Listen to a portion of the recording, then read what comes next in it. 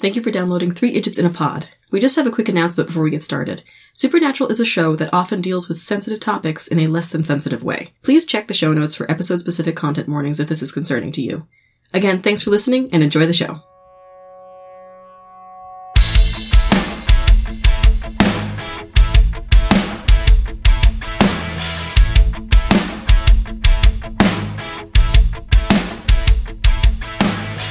Hi, and thank you for downloading this episode of 3 Idiots in a Pod, a sibling supernatural rewatch podcast. I am a host, Margaret Downs. I'm a host, Patricia Downs. And I'm another host, Bridget Downs. And today we're going to be talking about Season 3, Episode 3, Bad Day at Black Rock. But first, how are we doing? Pretty good. I had a one-on-one class today, a crochet class. That's fun. It was fun. You can be hired to teach crochet. Yeah. Good. How'd that go? It was good. We did some, just very basic stuff. Basic, how to hold your hand, how to hold the hook, how to make your first knot, how to do the foundation chain, and then how to single crochet, which is, actually what, crocheting is, that type of stitch, that one thing.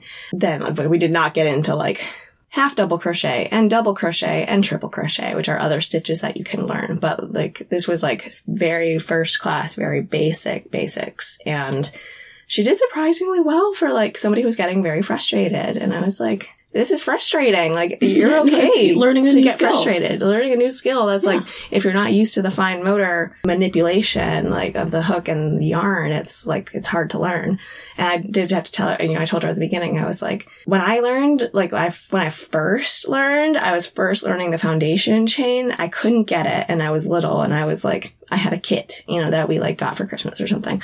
And you got knitting, I got crocheting. And I learned a little bit of how to start the foundation chain, and I just could not get it. And I put it away for 10 years at least. And then I came back to it, and then I put it away again until college.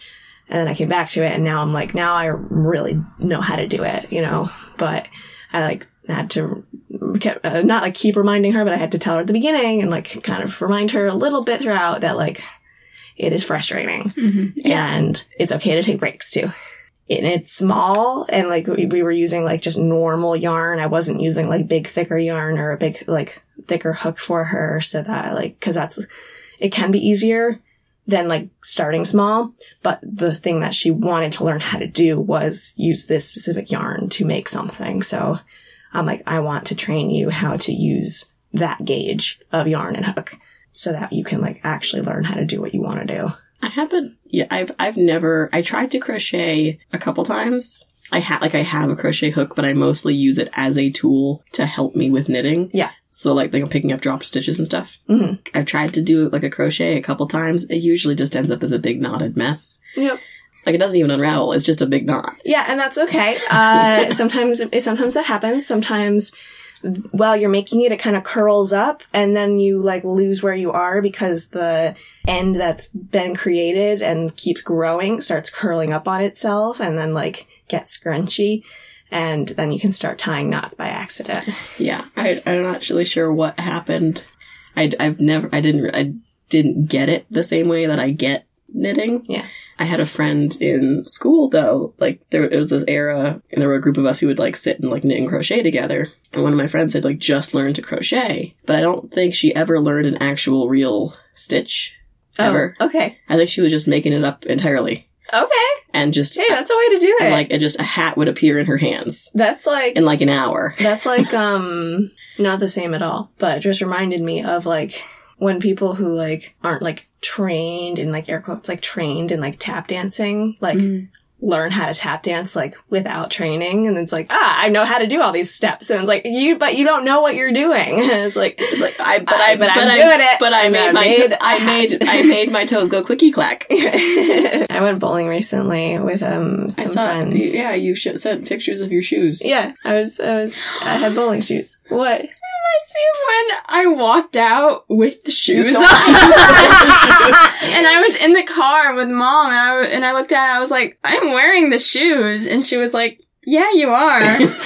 So then we had to drive all the way back and take them off and then give them back to them. At least you did. Because I had left my shoes. Oh, in the really? place. Oh, Yeah. that's funny. But no, we went bowling with a couple friends, and it was a lot of fun, except that we didn't put the bumpers up. No, Did you that's ask not for them? fun. A little bit. I was like, "Oh, are we gonna put the bumpers up, maybe?" And they Because were I'm like, not "Try it without." Or like, Did you ask the staff to put the bumpers up? You asked the people you were with if you I was could asked the people I was with, and I was like, "Hey, are we gonna do that?" Like, to kind of just even like, "Are we gonna do that?" And he was like, "Oh, I think we had to ask that ahead of time, like before we like when we like get the games or like get like the time and the shoes." Like, I think the staff has to do that. And I'm like, oh yeah, probably. But like, Yeah. it's fine. And then our friend was like, I'm gonna go ask. And he like went over to ask. I was like, it's fine. It's really fine. And then he came back and was like, yeah, like they can't do it. Or like or whatever. Like they can do it, but like they would have to do Yeah. it. Yes. They do The the staff- thing with the stick when Yeah. you go in. A staff member can come over with the little hook thing and Pull them up. It takes 2 seconds. Right, but they were. But the staff doesn't want to. So I'm like, it's totally fine. I Because- understand that they don't want to. And then I was like, it's fine, and we'll just play, and I'll see what it's like to. I've never done this before. It's not fun. It's not fun. It's really It's not not fun. Because it just goes in the gutter every time.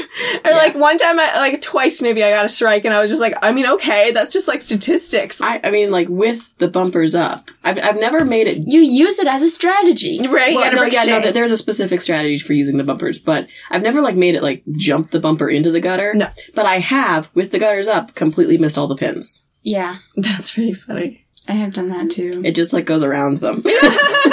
Into the corner. Yeah. I have. One time, I had, trying to throw the ball, and it landed in someone else's. Someone else's lane? No, in someone else's, like, section, like, where they were sitting. Wait, what? You threw it and it went backwards behind where people are sitting? It like, went around. How? I don't know. So you, like, curveballed it so that it turned and went, like, Like, around the corner into somebody else's seating. And it had, like, the same reaction that the me. I was just They thinking all that. jumped. They all were like, whoa! Hands in the air. Whoa. Hop up. It was really funny, but I felt so bad. Because I was like, oh no!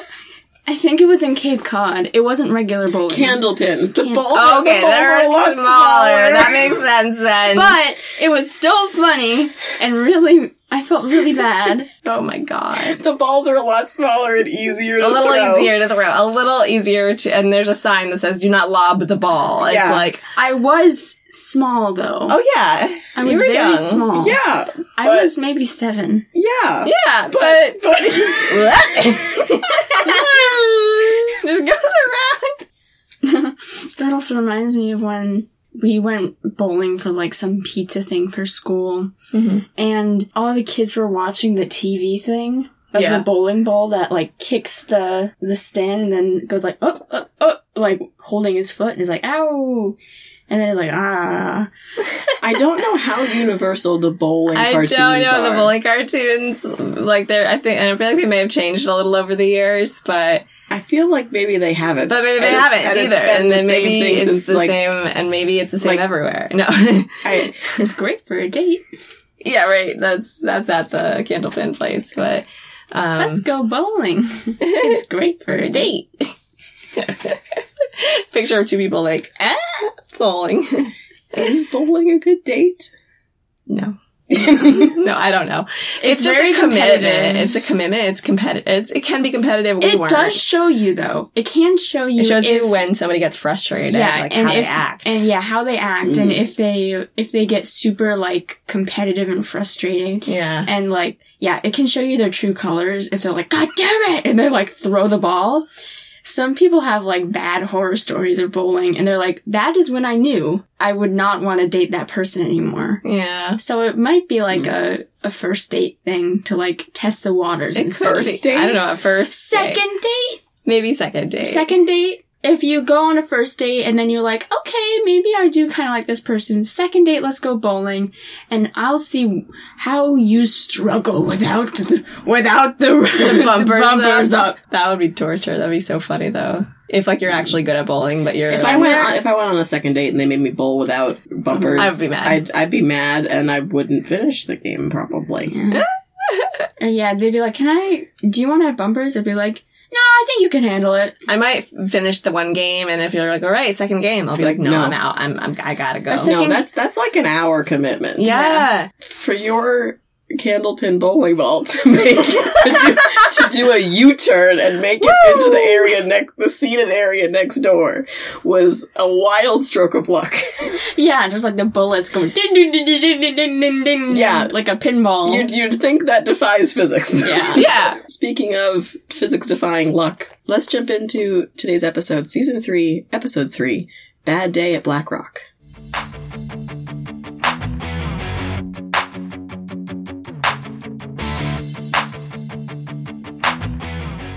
Our writer today is Ben Edlund, who has been a writer for us before. We recognize him from Simon Said, Okay. Night Shifter, Okay.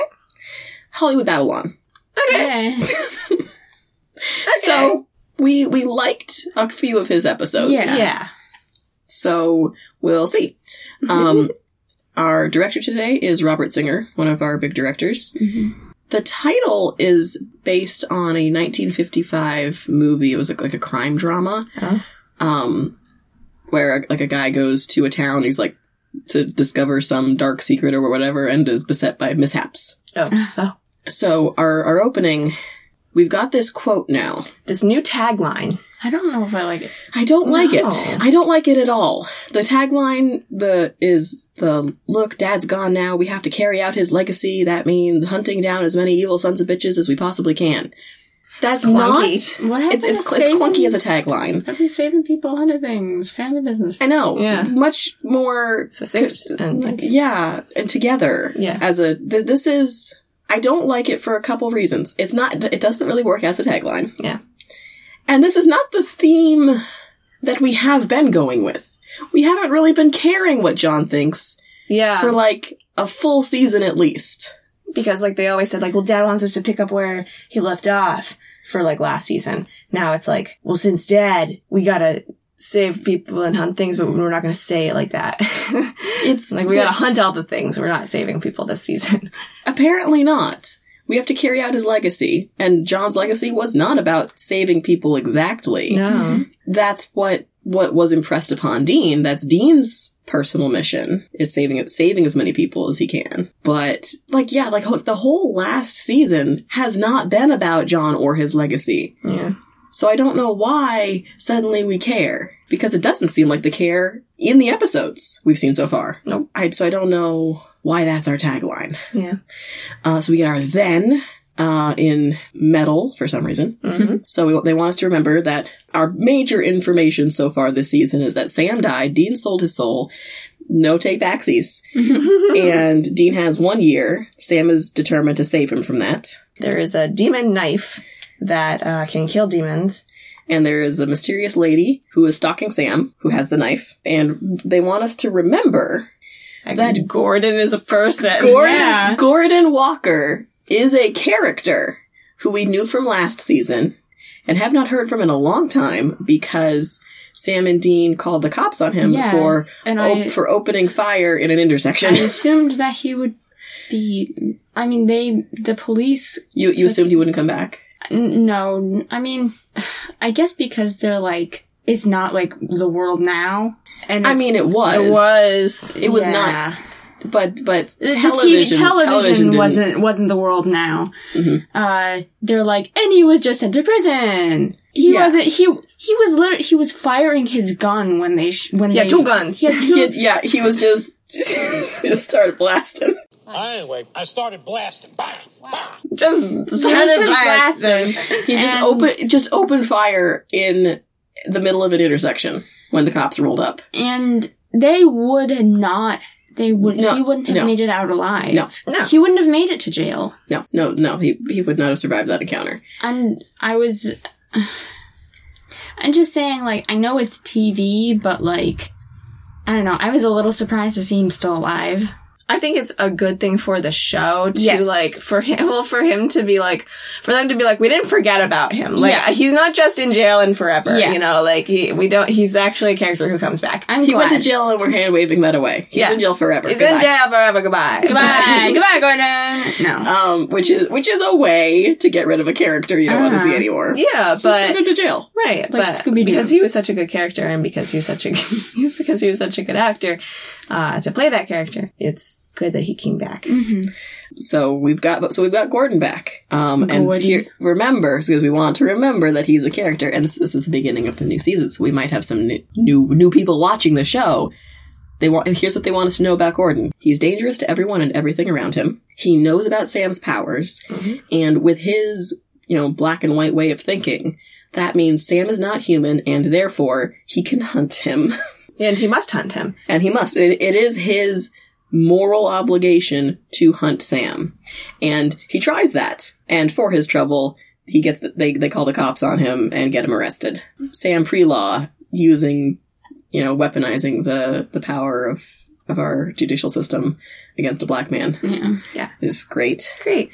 And we also are reminded from last episode that the knife lady, our mysterious knife lady who was stalking Sam, is a demon, and she says she can save Dean. But she doesn't say her name. But she doesn't say her name? What's your name? What? What is your name? Tony! Or what her plan is. Nope. To save him. Just Nope. that she can. And they magically know her name. Yep. Yeah, so now it is now. That's in a minute. That's but- in a minute. Yeah. Now it is now. We are at a prison, location unknown. What the fuck? Where the fuck are we? We have a shot of a prison yard. We have a shot of a man entering the prison and getting, metal detected and going into the phone booth room. And like in TV. like right? in TV where they talk on the phones through the glass. So he goes into the phone booth room, gets on the little phone to talk to the man sitting across from him, and he says, "It's true, the Devil's Gate was opened in Wyoming." And we see he is speaking to Gordon. Shocker. Yeah. You're right. We were just told that Gordon was going to be in this episode, and I'm like, okay, Gordon's going to be in this episode. So he says that it's big, that there's no fix on how many demons got out. It's an army. Gordon asks if Sam was there, and our guy, who in my notes at first is referred to as God Guy, because he is a very Jesus and God guy, but Kubrick is like, I talked to a guy who knows Bobby Singer. Yeah, talk to a guy and as a guy. Knows a guy who knows Bobby. And he's like, yeah, the Winchesters were there when the gate opened, but Bobby said that they went there to stop it. And Gordon is shaking his head no. He's like, Bobby's edge isn't like what it used to be. Sam could have him believing anything right now. Wow. First of all, fuck you, Gordon. Yeah. Bobby hasn't lost his edge at all. Just because he doesn't, go out in the field as much as he used to. Yeah. Also, so does this mean Gordon doesn't know the relationship between the Winchesters and Bobby Singer? Yeah. Bobby's their uncle who kind of raised them. Yeah. That's a little odd. It's a little weird. But, also demonstrates this one-track mind that Gordon has. And this man's like, listen, Sam checks out. He's just a hunter. Gordon now calls this man Kubrick. He says, I'm not even sure he's human. And he says, 6 months ago, I told you that there was a war coming. It's here. And Sam is part of it. He says, track him down. You'll see. And he stares at him with the phone in his hand. He's like, Sam Winchester must die. And then hangs up. Wow. You're being dramatic. Being dramatic. And also, I'm pretty sure they monitor these conversations. Conspiracy to murder, Sam must die. Whoa, hold on, buddy. What are you doing? I'm pretty sure they monitor They these do. conversations. It was funny. I was watching this with Steven and Robert. We were just like every once in a while, Steven would be like, that's not, what? No. No. They monitor those. They can't, what? No. You can't just say You that. just say that on the phone in the prison. You can't just say that you're going to kill somebody if you're in prison. Or he's like, They listen to that. Sam Winchester must die. And they're like, huh? He's like, just kidding. JK. Don't use that out of context. Nah, that was just a joke with my buddy. Just a silly goofy. Yeah, just silly goofy. So Gordon hangs up. There we go. To theme. With the hands that open up and then the cloud behind it, and it's supernatural.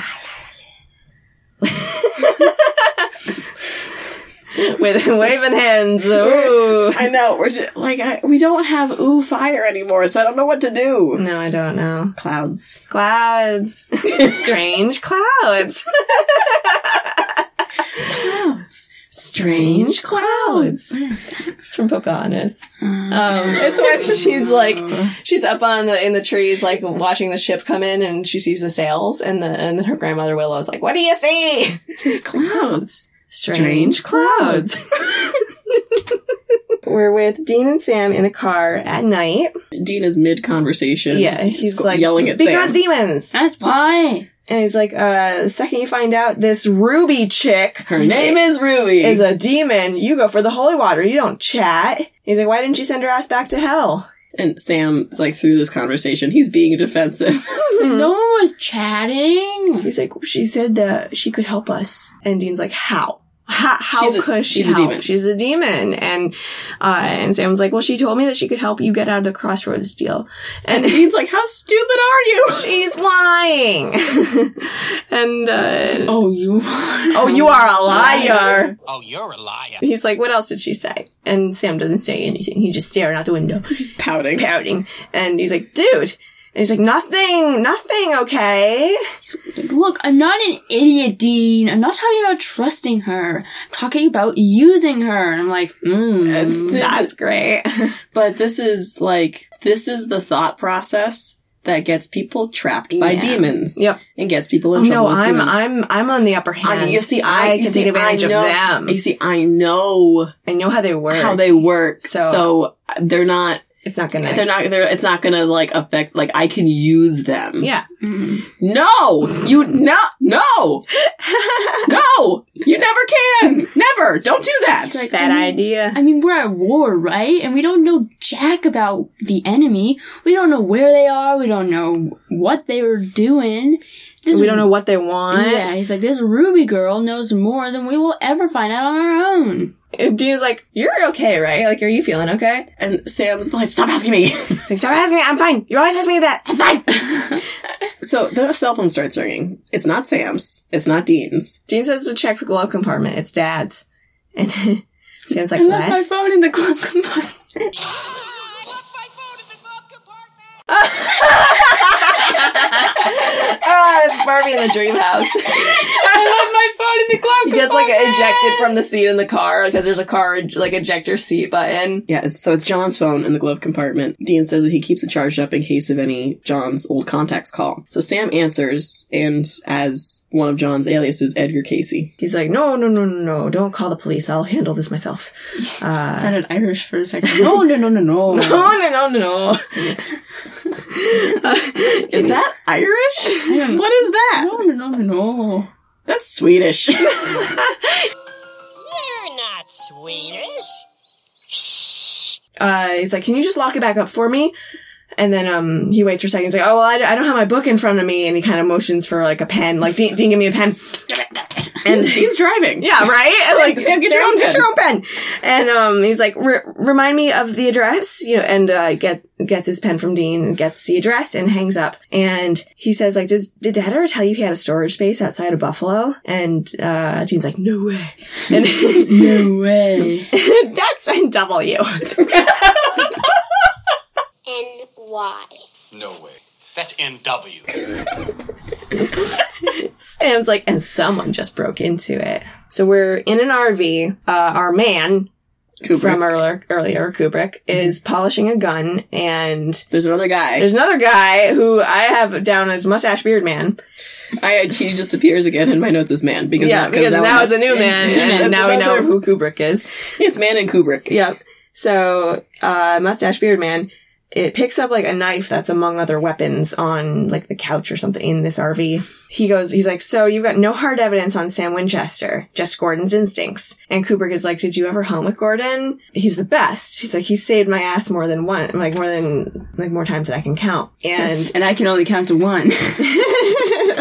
just, the one more than, this mustache beard man is like, he's gonna be covering his tracks. It won't be so easy to find. I'm like, lol, no. Yeah, lol. Like, they haven't been covering their tracks very well. Like, okay, so the federal government is after them, and they haven't really cared in several episodes. Yeah. Like, I was just Especially listening. not this one. Like, when we're supposed to remember, right, that the federal government is after them. And then Dean's just, like, smiling in the picture. Yeah. Also, I was just re-listening to Heart with the werewolf. Uh-huh. And, like, yeah, they were at, like, 4 active crime scenes, and their fingerprints were definitely there. Yeah. Yeah. And that's just one episode. Yeah, no, the So- body of evidence linking them to crimes is He's like, growing. they're definitely covering the tracks. No, they have a whole Pretty easy line. to find them. I think their road trip is like the whole place of like where they've been driving is just like dots of like all the people that have been killed. Just a trail of all the people that have died as they've been driving. traveled. So this guy, as he's talking to Kubrick, he's being an awful bit of a downer about this whole thing. Yeah, he's like, hey, it's the Kubrick is like, I got last I got, he was in Nebraska 3 weeks ago. He's like, that's not a fresh lead. It's like, Damn, like, bud, why are you here? yeah, what? As they're talking, this guy is like touching stuff. He's just like opening cabinets and like looking in, like closing cabinets and like opening cabinets any potato chips. And like picking things up, putting them down. And he opens this cabinet and finds this like little, like a bust of a Jesus head. I couldn't tell what it was. some kind of ornament figurine bust thing, like just the face of Jesus. Yeah. And he picks it up and starts playing with it. It's like It's like weird, one of those things where the eyes always follow you. Yes, it's painted so that the eyes are always looking at you. And he's and like, it's just oh. like, ooh, that's weird. And he's just just turning playing it with so that like, cause it's like a concave. Yeah. You know? Yeah. So like, yeah, his face is like weirdly dented in so that like you turn it to the right, it's like, oh, his eyes are still, then you turn it to the, or left and it's like, and then you turn it to the right, you're like, oh my god. And you keep turning it back and forth and it's like, his eyes are always there. So he's doing that. Meanwhile, Kubrick is talking to him. Yeah, he's like, well, he ain't invisible, Creedy. And I'm like, okay, there's his name. there's his name. Creedy. Creedy and Kubrick. Yup. So and he's like, some hunter knows something, and we start calling all our contacts. That's what we'll do. And then Creedy's playing with this little Jesus, and then Kubrick comes up to him and takes it, and he's like, don't play with my Jesus. I'm like, what? I had to pause. I paused this. I was watching this in chapter 1. Why did they include that for the end? There's a weird little like the relationship between these guys. It's like a weird little like comedy relationship. Yeah. Which I mean, this whole episode has a comedic tone. Yeah. It could very easily have gone much more sinister with Kubrick's religious fanaticism. Yes. And when Kubrick stands up, we see like there's other like Jesus imagery I didn't in the see trailer. any of Yeah, that. it's like there's a this huge painting painting Jesus with the crown of thorns, like Oh. in pained rapture. I saw that painting, but I didn't recognize.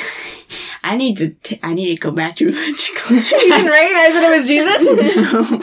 It's pretty easy to It's tell that was Jesus. that was pretty I think I recognizable recognized iconography. it, but I like literally didn't make the connection. I was like, oh, that's Jesus. Oh, that's But just then I was like, oh, that's Jesus. Then I was like, oh, he's a guy. Then I was like, Oh, yeah, there we go. and just now I'm like, oh yeah, that's all he's. Yeah. so Kubrick, they could have gone much more sinister with it, but they've got it this as a like weird like little buddy comedy that's Yeah. happening over here. Yeah. Don't touch my Jesus. Yeah, it's it's funny, but like kind of weird. It's very weird. And also, like, I'm like not really sure. Like, other than Creedy must be friends with Kubrick. Must just be a hunter. Yeah, no, he's just another hunter, but they must work together occasionally. Maybe Like, he's touched they his only know. Jesus a few times before. And he's like, don't play with my Don't Jesus. play Like, with- I've told you this before. No. Like, no, I don't get the feeling that he's been in this RV before. Right, Like, he's exploring. yeah. Like, he's like, but like, with Creedy's whole attitude this entire episode, I'm like, why are you here, bud? Yeah. He seems completely uncommitted He's like, to this whole thing. he's just like, nah, it's not a fresh lead. Nah, I don't think we're gonna find him. Nah. You found a lead. Oh, okay, I guess we're gonna go. Like, yeah, it's like, why Very are weird. you here, It's bud? like, nah, we should get some food, you know? yeah.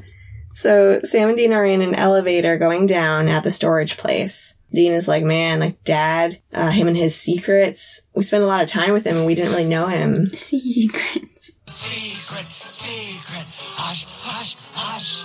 Secret, secret. So the boys open up the storage locker, flashlights in hand, and we can see, like, prepper shelving Yeah. lining the walls, but in the center, of the room blocking the doorway is a devil's trap, splattered with pools of blood. And it is a pentagram on the floor. A pointy hat, a broomstick. Hey, man. 3 newts, This is a what he lizard tongue, eyeballs. Oh my god. A bunch of stuff, but It is. It's a lot of, it's all of the little, It's a lot all of the occult things. shit. Dean bends down and he finds a tripwire that leads to a rigged shotgun. inside of like a skull of something, some animal, like on a shelf. Dean says that they got 2 sets of boot tracks. It was a 2-man job. And he said that our man with the buckshot in him kept walking. So I noticed this is kind of weird. As the boys, I mean, there's all kinds of junk in here. Yeah. As the boys enter, on their left, there is a coffin draped in a flag. Yeah. I didn't notice that. Yeah, there's a coffin with a flag on it. And I'm like, is there a dead body in there? Like, and Almost certainly. they're just like, oh, that's fine. It's a coffin draped with a flag. Yeah. What does that mean? That means like somebody Like a army, or soldier. like a soldier, or like a marine. What was that? He was a marine, right, John? Yeah. So like somebody maybe from the Marines. I don't know. That he's keeping. That in he's a keeping he's keeping. Yeah, right. That's a little weird to Or- find in a storage unit, Or was that supposed to be his? Maybe. right? Like I want to Like- keep my coffin until I I'm gonna die.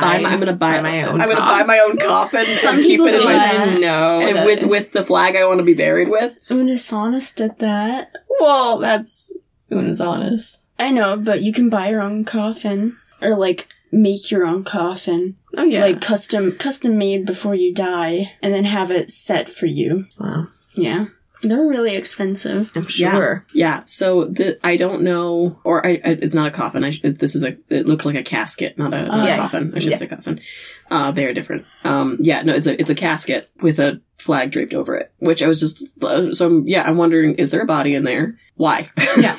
Dean finds a little trophy, and he looks at it and goes, 1995. And Sam's like, no way! He's like, that is my division championship soccer trophy. I can't believe he kept this.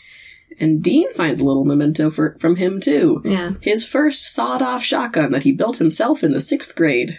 Cocks it. He's like, yeah. Like, 6th grade. 6th grade, building guns. He makes a rude little joke about this being the closest thing that Sam is to a boy. Come on, man. Come on. Dean. Soccer? Yeah. Or- Yeah, like having a soccer trophy. Like, wow, that's the closest you ever got to being a boy. You did good at a sport. You did a good a sport thing. Like, because you didn't get to experience anything, like, childlike, or... No. It was like, instead of doing like the It was girly like- things that you did when you were younger, you did one boy thing. what girly things would Sam have done? I think Sam did theater tech Yeah. He was a theater tech kid. Well, in like one play. Yeah. theater tech. Right. But- It's a little yeah. different than being a theater kid. Theater but kid. it's I mean, still- technically theater, yeah, but, and like, you're there for the theater kids, you're helping them, but that's a step from the kids that sing and dance. Those right, kids. it's a little bit more removed Yeah, from theater. that's removed from the kids that are drama. You can still get into the drama, though. If Yeah, you're you on can- set crew. No.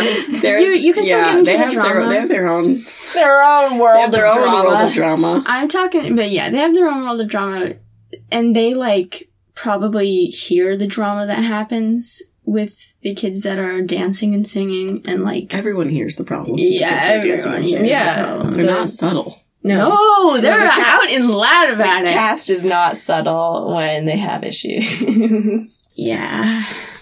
Yeah. Because I hear about it, and I'm not even...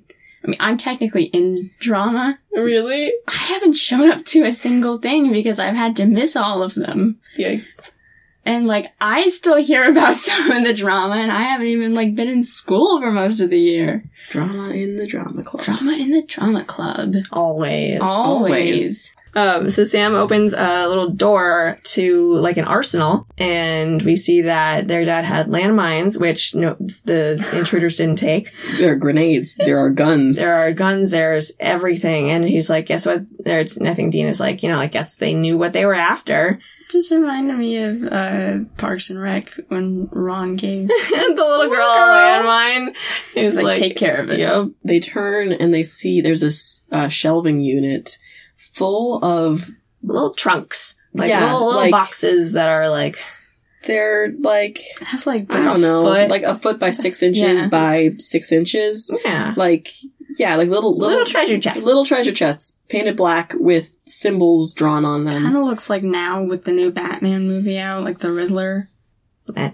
Like the new, like, the new Riddler's aesthetic that's kind of like, eh. Nope. The new Riddler's aesthetic is army surplus, Yeah. With like which I'm the not weird, crazy like, about. he's got like kind of like, All I saw is the like running and like getting and sitting down and being, like instead of like the Ryan like Batman. That's how the Riddler should be behaving. Yeah. The Riddler should be a twink in a suit covered in question marks. Yes. Not an alt-right army surplus. So these little boxes with symbols on them. Sam's like, Dean, do you see these symbols? That's binding magic. Those are cursed boxes.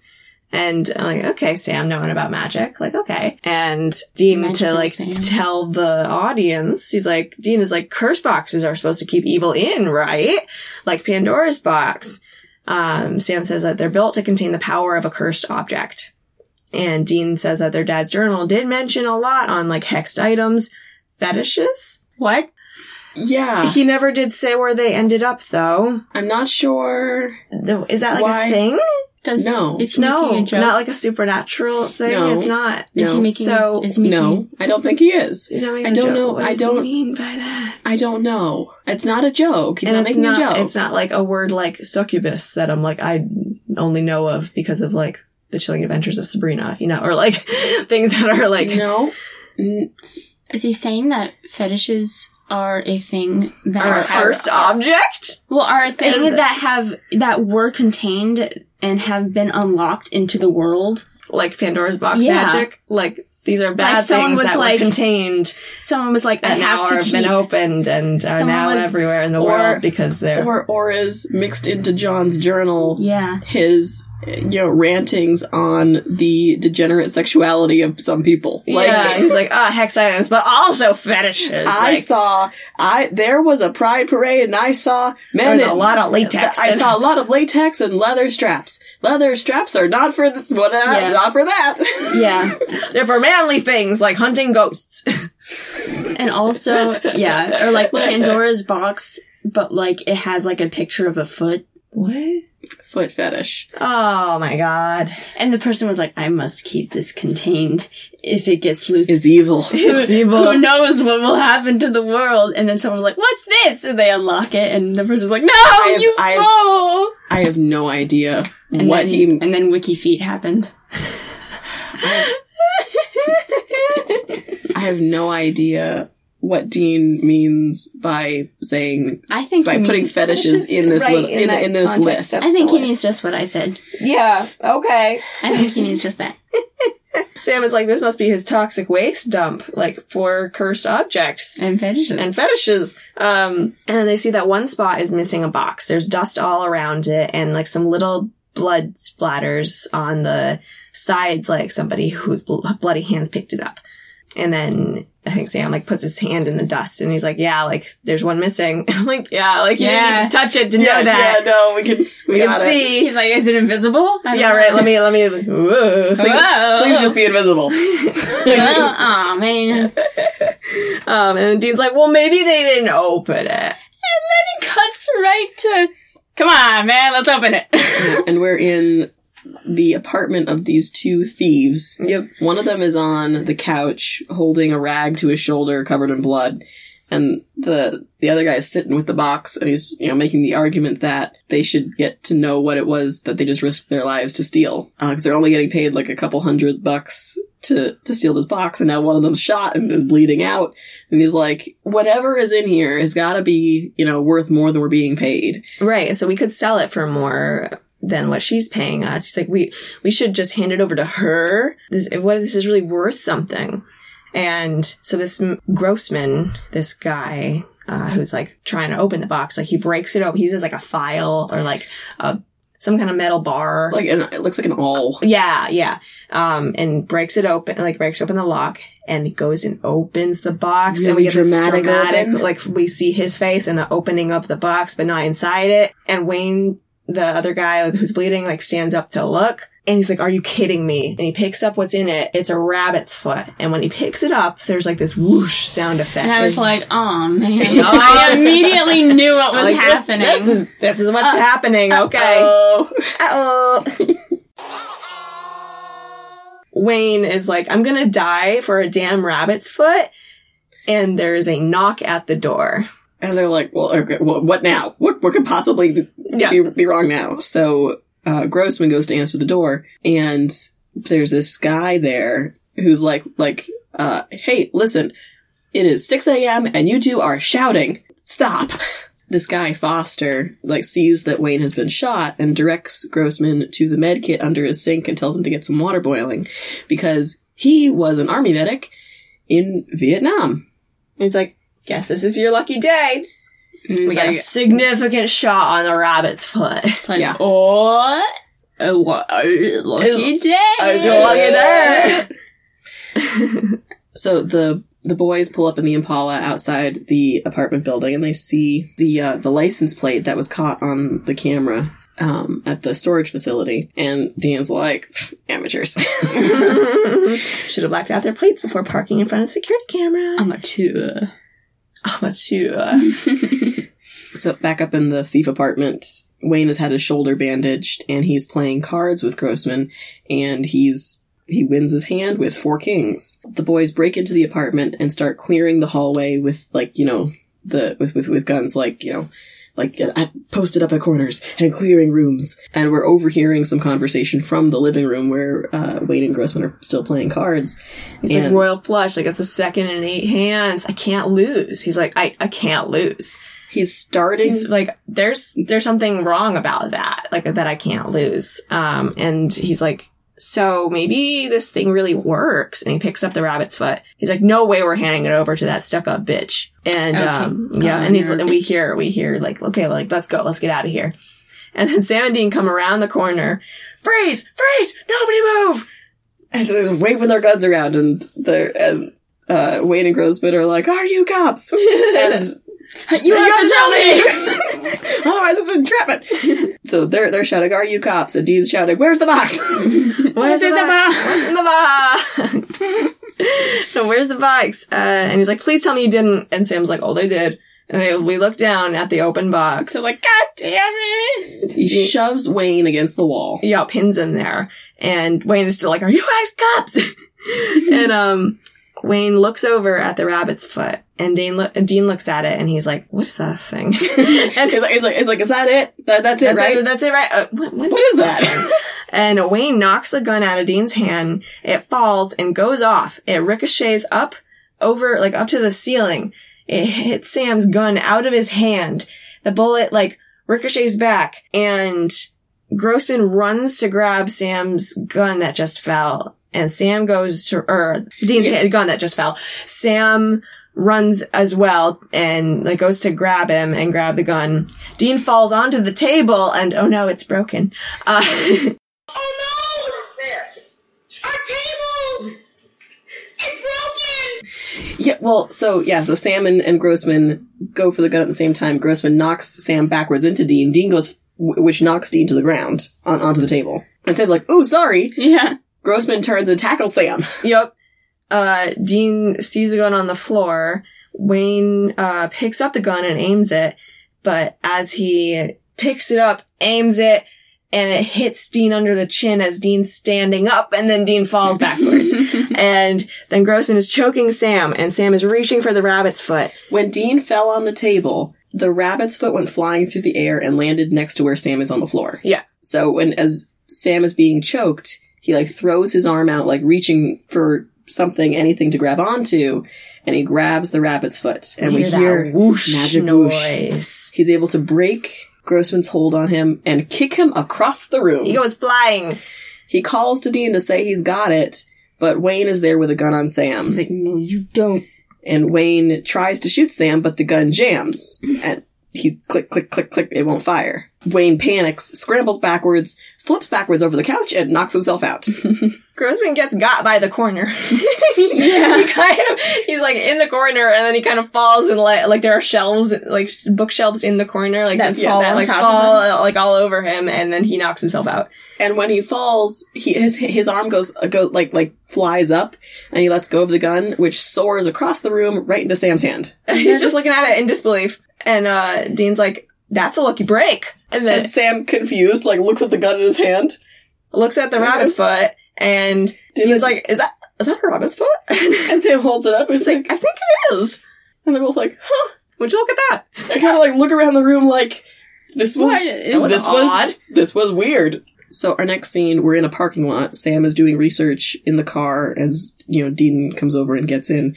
He's got a bag full of lottery tickets. Mm-hmm. Sam is doing research, and he's, not finding anything in the journal. We need our handy-dandy Notebook. notebook. Right. As, like Dean said before, that John's journal had, like, a bunch of stuff about cursed objects, but nothing specific to this one. Dean is starting to put two and two together much faster than our two thieves. Yeah. He was like, that was my gun he was aiming at you, and my gun doesn't jam. That was a lucky break. Also them taking themselves out.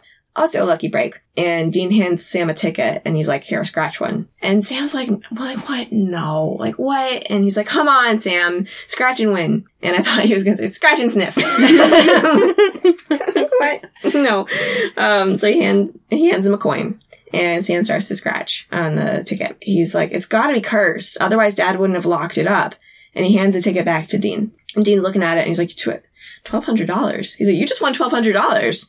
And he laughs, and he's like, "Whoa!" He's like, "I don't know, man. Doesn't seem too cursed to me." And hands Sam another ticket. Back in the thief apartment, Wayne comes to on the floor. He tries to rouse Grossman, and as he's, like, stumbling across the room, he kicks a beer bottle that goes rolling into the kitchen. And it's almost, like, deliberate. It's like, he, like kicks it. It's like kicks it out of his way. Kicks it out of his way. But he doesn't pick it up. No.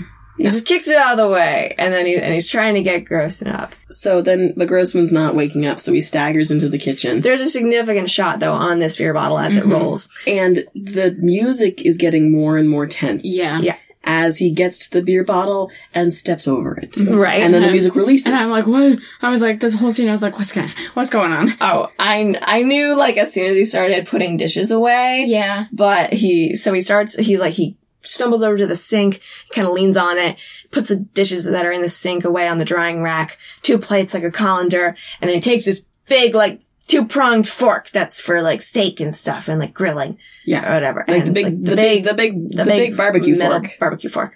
And he, washes his face in the sink. Like, he puts the big fork, like, in the dish, drying rack. He washes his face in the sink, and then he yells for Grossman. And he he turned around so his back is to the sink now, and he walks forward a step or two, and he steps on the beer bottle, falls backwards, and hits the back of his head onto the fork. And it goes Like, straight through his whole head. Like out his mouth. Like, Yeah, like in the back of his neck, out his mouth. And I was like, okay. And I had to skip this because... Yeah, I watched it for because I watched it twice, right? So I watched it the first time, and I was like, oh boy! And then the second time, I was like, I don't need to watch this again. No. This was gross. Gross. because, Like, grosser than they get sometimes. like, I was like in a public place. Yeah. And I was like, I'm like, I had to have the brightness all the way up because if you don't, you literally can't see anything. Yeah. It's a dark show. But of course, this was a bright scene. Of course, out of all the scenes, this was like a really bright scene. So he was like, hey, and then like his head was, through the thing. And the scene lasts for like 5 seconds showing him. It's like a long shot on and I'm like, effect. His scream and then like the choking gargling sounds, are what finally wake Grossman, who like staggers to his feet, turns and sees Wayne choking and gargling, and he screams. Yeah. Yeah, I pressed the forward button. I was like, okay, because I watched like 2 seconds of it, and then I was like, no.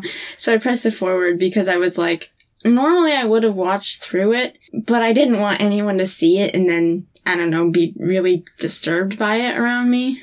Yeah. So I pressed forward, and then it was just the dun black screen. Yeah. Because it was just, and I heard like,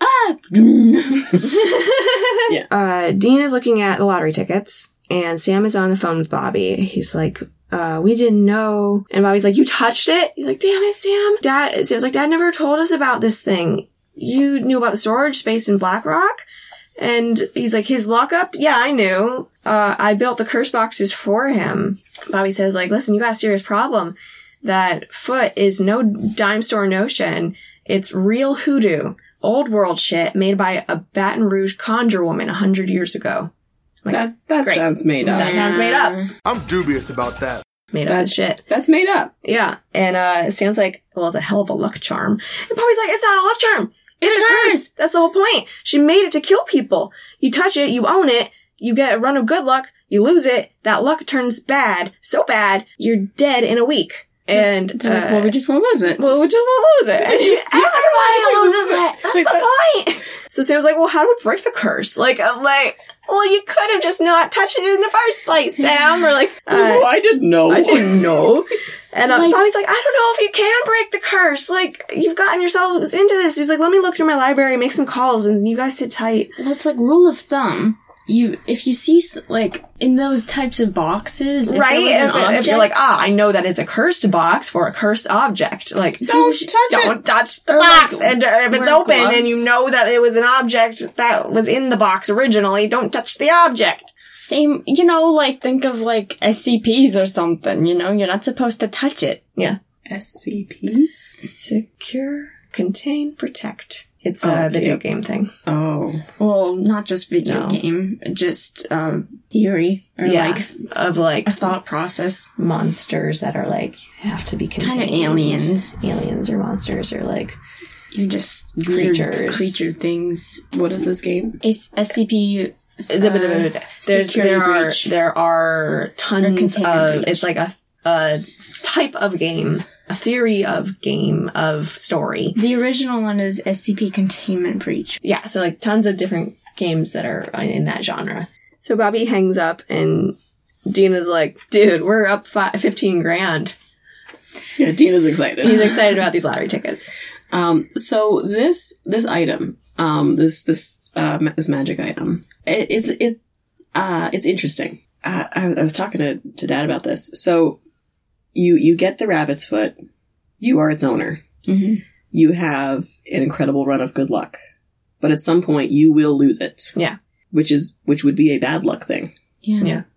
So there must be worked into this magic item some intent to get lost. Yeah. Like in a similar way to like the way the One Ring works, Mm-hmm. where it will get lost on purpose. Yeah. It will, drop off your finger, to try to find a new wearer. There has to be some like intent, like malevolent intent built into this Right. rabbit's foot. There is one piece of bad luck that you will always have, And that is and it is to lose. the You good will luck. lose it. Because it won't have to be picked up by the next person. Yeah. Which like that's a fun. That's a cool design. That's a cool object design. Yeah. So our next scene, the boys are going into, like, they've been in the parking lot of this restaurant. They're heading into the restaurant. Dean wants to go to Vegas. Yeah. He's like, don't worry, Bobby will find a way to break it, like this curse. Until then, let's go to Vegas. You can pull a little Rain Man. And Sam says, like, we should lay low until Bobby calls back. So they go up to the little host podium thing and Ask for a table for 2, please. and the host is so excited. And he goes, congratulations! And there's an alarm, and confetti falls, and balloons fall, and he pulls out a giant check. One of those giant checks. And he's like, you are the 1 millionth guest of the Biggersons restaurant family. And, there's somebody's there taking pictures, like, snap, snap, snap, snap, snap. And on the check, it says, like, that it's good for, like, free food for 1 year. Oh my God. Then one pic, like, flashes, and we see Sam is making an, like, ew, I'm uncomfortable here face. Like, oh, that flash is bright. That flash is so bright, like that. And Dean is smiling genuinely. He's like, this is the best day of my life. This is so much fun.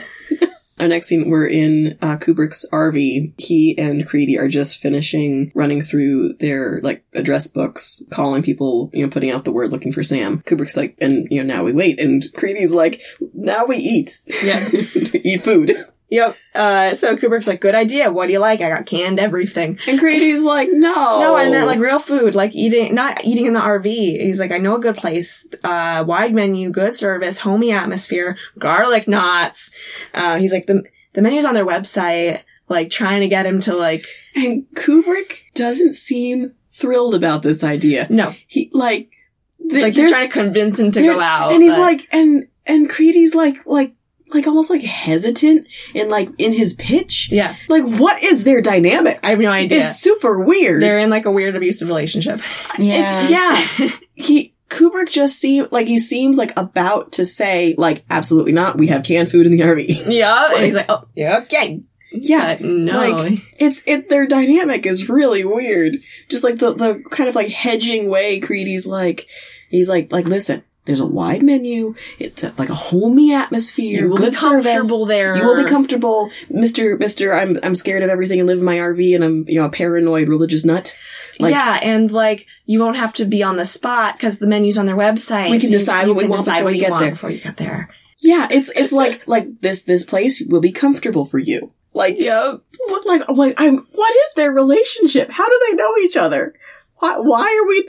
It's super weird. I mean, he seems to know him. They do. Right? They seem to know each other, but it's like, it's just a weird dynamic. It's just a really weird dynamic. It's written like it's supposed to be like a buddy comedy. Yeah. But it's not. But it's off. There's something off about it. So back at the restaurant, Sam is doing research. Dean is eating ice cream. It looks good. And Sam confirms the lore that Bobby gave them, that this is hoodoo.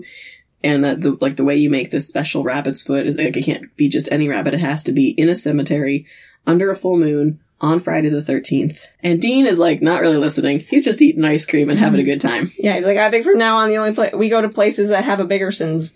And then he gets a brain freeze. And Sam's looking at him like, come on. Come on, man. And a waitress walks up with coffee. And like the camera is like at like table level watching Sam and Dean, and the waitress walks into the camera's shot, so it's just a shot of her ass. Yeah. As she does like a slinky walk to the table. It's just ass shot all the way to the table. Hips and ass. And she's like, can I freshen you up? And she flirtily pours Sam coffee. Yeah, sure. Yeah. And slides his cup over. She fills it and is looking at him and kind of overfills and spills it a little. She's like, I'm sorry. let me clean that up. He's like, no worries, that's okay. She's like, it's no trouble. And like, he's like, okay. And then she cleans it up with this blue towel that she has. And she's like, sorry about that. And he's like, it's all right. She makes eyes at Sam the whole time and turns and walks away with this towel in her hand. And turns to look back as she walks away and smiles. The boys lean into each other and turn to stare at her while she walks away. And she looks back again as she goes around the counter and like back into the kitchen. Dean says like, dude, if you were ever gonna get lucky. I'm like, okay. So in this scene, do you recognize her? I recognize her as this character. Okay. But because I know her from something else. Right. Yeah, I think you know her from The Walking Dead? Yes. Right. So I didn't know this was the episode where we meet this character. Okay. And as she's like, filled in Sam's coffee, and then we see her face, she's got this black bob. Yeah. with like bangs, and it's like a short, like bobbed like to her ears. But it looks like You're in a spy movie. Yes! Yes! Like you're in Spy Kids. Yes! It looks specifically like a Spy Kids wig, which threw me. I was like, that hair is weird. Yeah. And it's like, that's not normal hair. She's gonna start blowing bubble gum. Yeah, she's got sunglasses she on. needs big sunglasses and bubble gum. And like weird gadgets. To stick to the bottom of someone's shoes so that, you know. It was does a weird... specifically Spy Kids hair. Yes. And I was like, that's weird. And I'm like, her face is familiar. But with the hair, I couldn't place it. Yeah. And I was like, she's got weird hair. That's all I could think about was she's got weird hair. That was part of her plan. That was part of the disguise was all you're thinking about is her weird hair. Well, all you're thinking about is like, that hair reminds me of Spy Kids. and she's like, yes, I know. You're not thinking about my face. You're not thinking about my face. You're just thinking about Spy Kids now. Ha! You can't get Spy Kids out of your head now. and by the time you connect the dots, I'm already gone. Yeah. So Sam's like, chill out, like, and then he spills his coffee on himself, like on the table, all over his pants. And in response to that, he stands up and runs into a waiter, smacking him and with a tray full of food, and the waiter falls down in the food, like when his tray goes flying. And Dean is like, like how was that good? Yeah. Like, why is that good? What about that was lucky? And in horror, Sam turns out the pocket where he put the rabbit's foot, and it's empty. When he put it in his pocket to begin with, Stephen was like, don't put it in your pocket! I know! That's a terrible place for that. It's so bad. That's such a bad place. Like, you're gonna lose it. That's the point. And I An have even to, worse place would be in your back pocket. right? Or Yeah. Like, I have to imagine that's part of the, like, it's like he's not really thinking about it. He just puts it in his pocket. It has to be part of the magic of you'll lose this. Yeah. And so it's gonna make you do this kind of thing where you put it in your pocket just and like you just forget about like it. Unthinkingly. Yep. Yeah. At least he could, if he has like an inside pocket, that would have been a better place to put it. But And zip up your coat. Nope. Dean's like, son of a bitch. And they get up to leave. Outside of the restaurant, we see the waitress holding the rag in her hand, and we get sort of like a little music thing as she's, crossing the parking lot. Little slow-mo as she takes off the wig, the Spy Kids wig, and fluffs out her hair. Her hair, which looks much more natural than on her than the wig did. It's like a kind of light blonde or light brown. Yeah, kind of like beachy waves. Yeah. And she tosses the Spy Kids wig in the dumpster, and the rabbit's foot in the towel she wraps up and puts in her apron. She takes off, smiles, and runs away. And of course, she's handling it so that she isn't touching the foot. Right. And the boys run out of the restaurant, and Sam eats shit on a bump in the pavement. He just drops. He's like, "Whoa!" Yeah, and they're running. Let's go. Thunk. And he stands up and he's got bloody knees. It's like a bad fall. Completely ripped through both pants knees. Skinned his knees. Both knees bloody. Like, so that would hurt. Like, it looks like if, like when I would go, like, roller skating. Yeah. And it was like, with that momentum, he just fell and broke his knees. Or like, you know that feeling of when you fall on pavement and your hand? Oh, yeah, the road rash. It's like, yeah. Yeah. And it's like hot. Mm-hmm. Dean is like, wow, you suck. And he's like, so now I guess your luck turns bad. And Sam's like, I guess. He's like, I wonder how bad. Kubrick, back in the RV, he's like, looks good. I like it when they drop the whole onion in the fryer. They're talking about the menu. They're talking about the choices, and they're looking at the laptop. Like, I did like that. Like, I like it when they drop the whole onion in the fryer. And Creedy's like, okay, we found a spot. Like, we found a restaurant. Like, let's look for the nearest location. But he's like, what? He searches, and then in disbelief, he turns the computer around to Kubrick, and he's like, are you seeing that? And it's the millionth customer picture, as Sam in the picture looking so uncomfortable, and Dean just smiling. And Kubrick's like, yes, I am. And he big smile, and then looks up, like, thank you, God. Our God is Not not so God. Grossman is in the apartment, in his apartment, looking at a photo of him and Wayne. in like bad like sombreros or something, like doing like a Cinco de Mayo thing or something. Yeah. And he goes, "Adios, compadre," and he pours out some liquor on the floor. I Like just on the floor. They're not even outside. No, He's just on no. the. It's not into a bottle or into a glass. It's No, just pour pours it it on the hardwood floor. pour one out. Pour one out for me. Directly on the floor. On the floor. I thought it was gonna be like an oh no, and he was gonna like light a match or something. Oh. No, Like, he no, was just pouring out for You- the buddy. You pour one out for your friends. Directly on the floor. Right. Directly onto Adios, the floor. compadre. Right on the hardwood floor. Yep. Sam and Dean walk in, and Grossman's like, "Oh man, what do you want?" Dean's like, "Heard about your friend. Bad luck." Grossman's like, "Piss off. Like, I'm grieving. I found him like that. Yeah, like, like- why are you being so mean to me?" You guys came in here and beat me up, and now you're making fun of me? Now you're making fun of me? Oh, now you're making fun of me? Now you're making fun of me? No, you misunderstood. Dean is like, "Oh, we know someone hired you to steal the rabbit's foot, a woman." And Grossman's like, "How did you know?" How'd you know? And Dean is like, "Well, because she stole it back from us." Grossman thinks this is very funny. He's like, "Listen, man."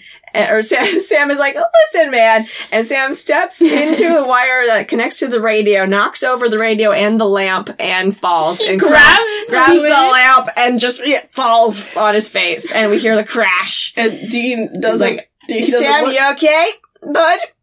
And Sam's like, "Yeah, I'm good." And he's like, gets up onto the couch, like, on the back of the couch. And Dean is like, "I want you to tell us her name." And Grossman's like, "Screw you." And Dean's like, he says that it wasn't a freak accident that killed your partner. And Grossman's like, "Bah." Yeah, Dean explains the whole bad luck situation when, like, how the rabbit's foot works. And he's like, and then also magic is real. And then he does the whole like I know people, like I can read people. Yeah. You are a thief and a scumbag, but you're not a killer. He's like, and this magic item, it kills people, and those deaths will be on you. Is Yeah. Is that what He's you like, "My want? brother is next. Who knows how many innocents after that?" And then he zooms in on the guy and he's like, Like, "No, I'm not a I'm killer." not a killer. Yeah. Which is funny because Wayne was. Wayne absolutely was. For sure. He was killing Sam. Like, he Yeah. pulled the trigger, but the gun was jammed. Mhm. He was ready to kill him. We're with Kubrick by the RV outside at night. There are 3 bumper stickers on the RV. Did you see them? No, what were they? They said, "How would Jesus drive? Okay. Don't make me come down there," quote from God.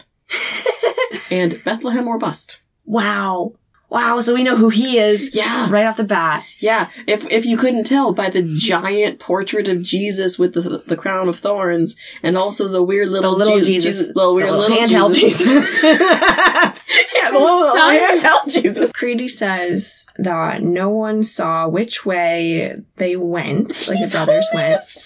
He's holding a to-go foil wrapped up like a swan.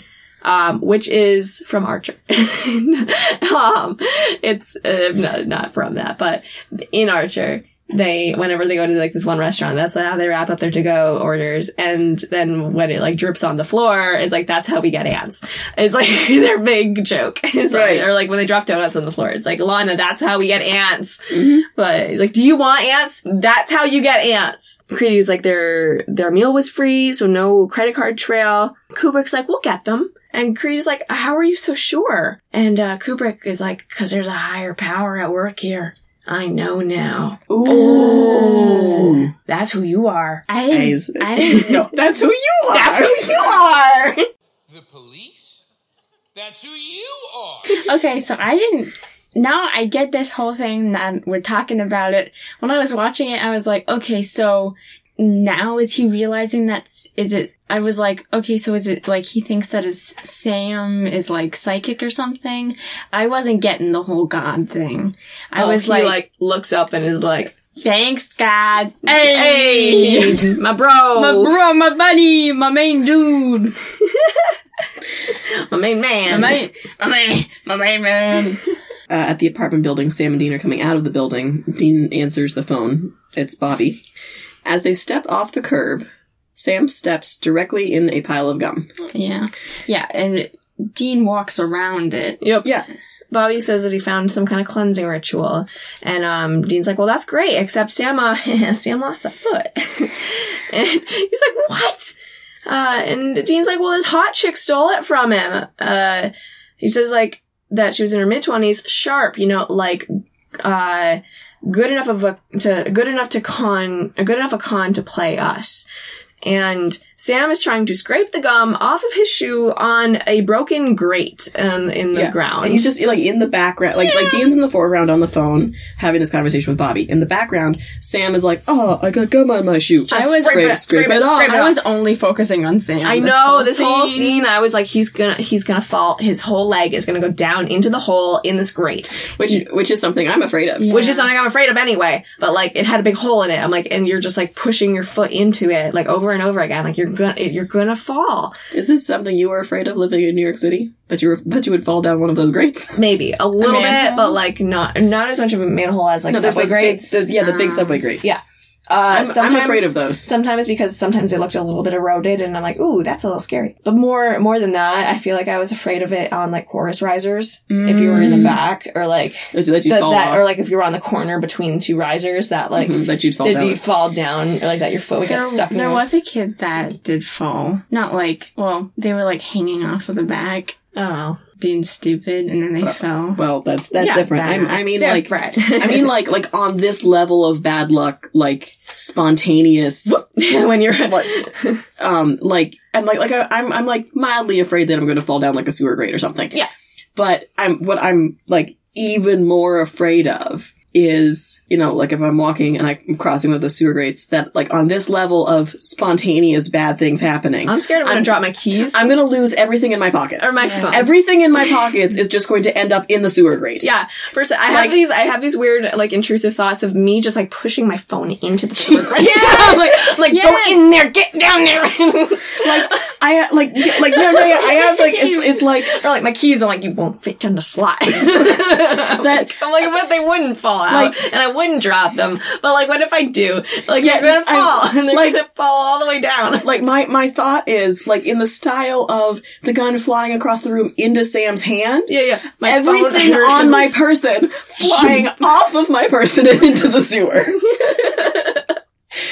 And it's like Santa Claus, the chimney fits the sewer grates will, like, open up and just swallow your things. Yeah, and then I'll just loot, like, and then, like, that's my wallet and my keys and my phone, and now I'm stranded in New York City. I have rational thoughts. And no one will believe you because they're like, well, that's crazy. Yeah, like, everything you own fell down a sewer grate? Okay. Were you shaking your purse? No. It's like, okay, like, you're just asking us for money for drugs, or like, and you're like, no, I need money to get to the train, to get home, and they're like, yeah, because I've heard this story a bunch. Can I just call my mom? Can I use your phone to call my mom? So Sam in the background is scraping his shoe off, and, you know, Dean's having this conversation with Bobby. And he's like, yeah, like, she only gave the guys a name, maybe an alias, Luigi or something. The Luigi board? And Sam calls from the background, Lugosi. Still trying to scrape the gum off his shoe, and Dean's like, Lugosi. Bobby's like, Lugosi? Oh, crap, it's probably Bella. And Dean's like, oh, Bella Lugosi, that's cute. Do you know who Bella Lugosi is? No. Dracula. Famous old movie actor, played Dracula. Okay. Bobby says that Bella Talbot is her real name. And Dean asks if she was a hunter. And Bobby says, like, pretty far from it. She knows her way around the territory. But she's been out of the country. Last I heard, she was in the Middle East somewhere.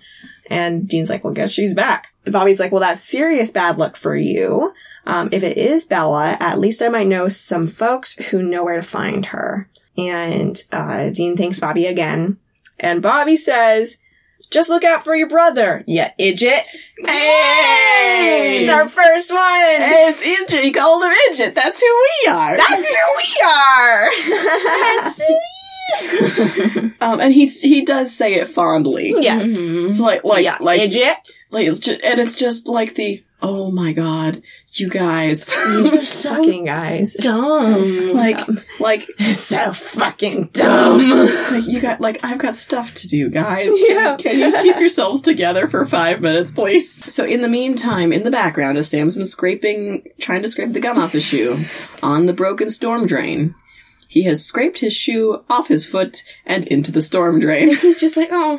Dean's like, what? And he's like, I lost my shoe. And he looks so he's dejected. Like, yeah, meh. I lost my shoe.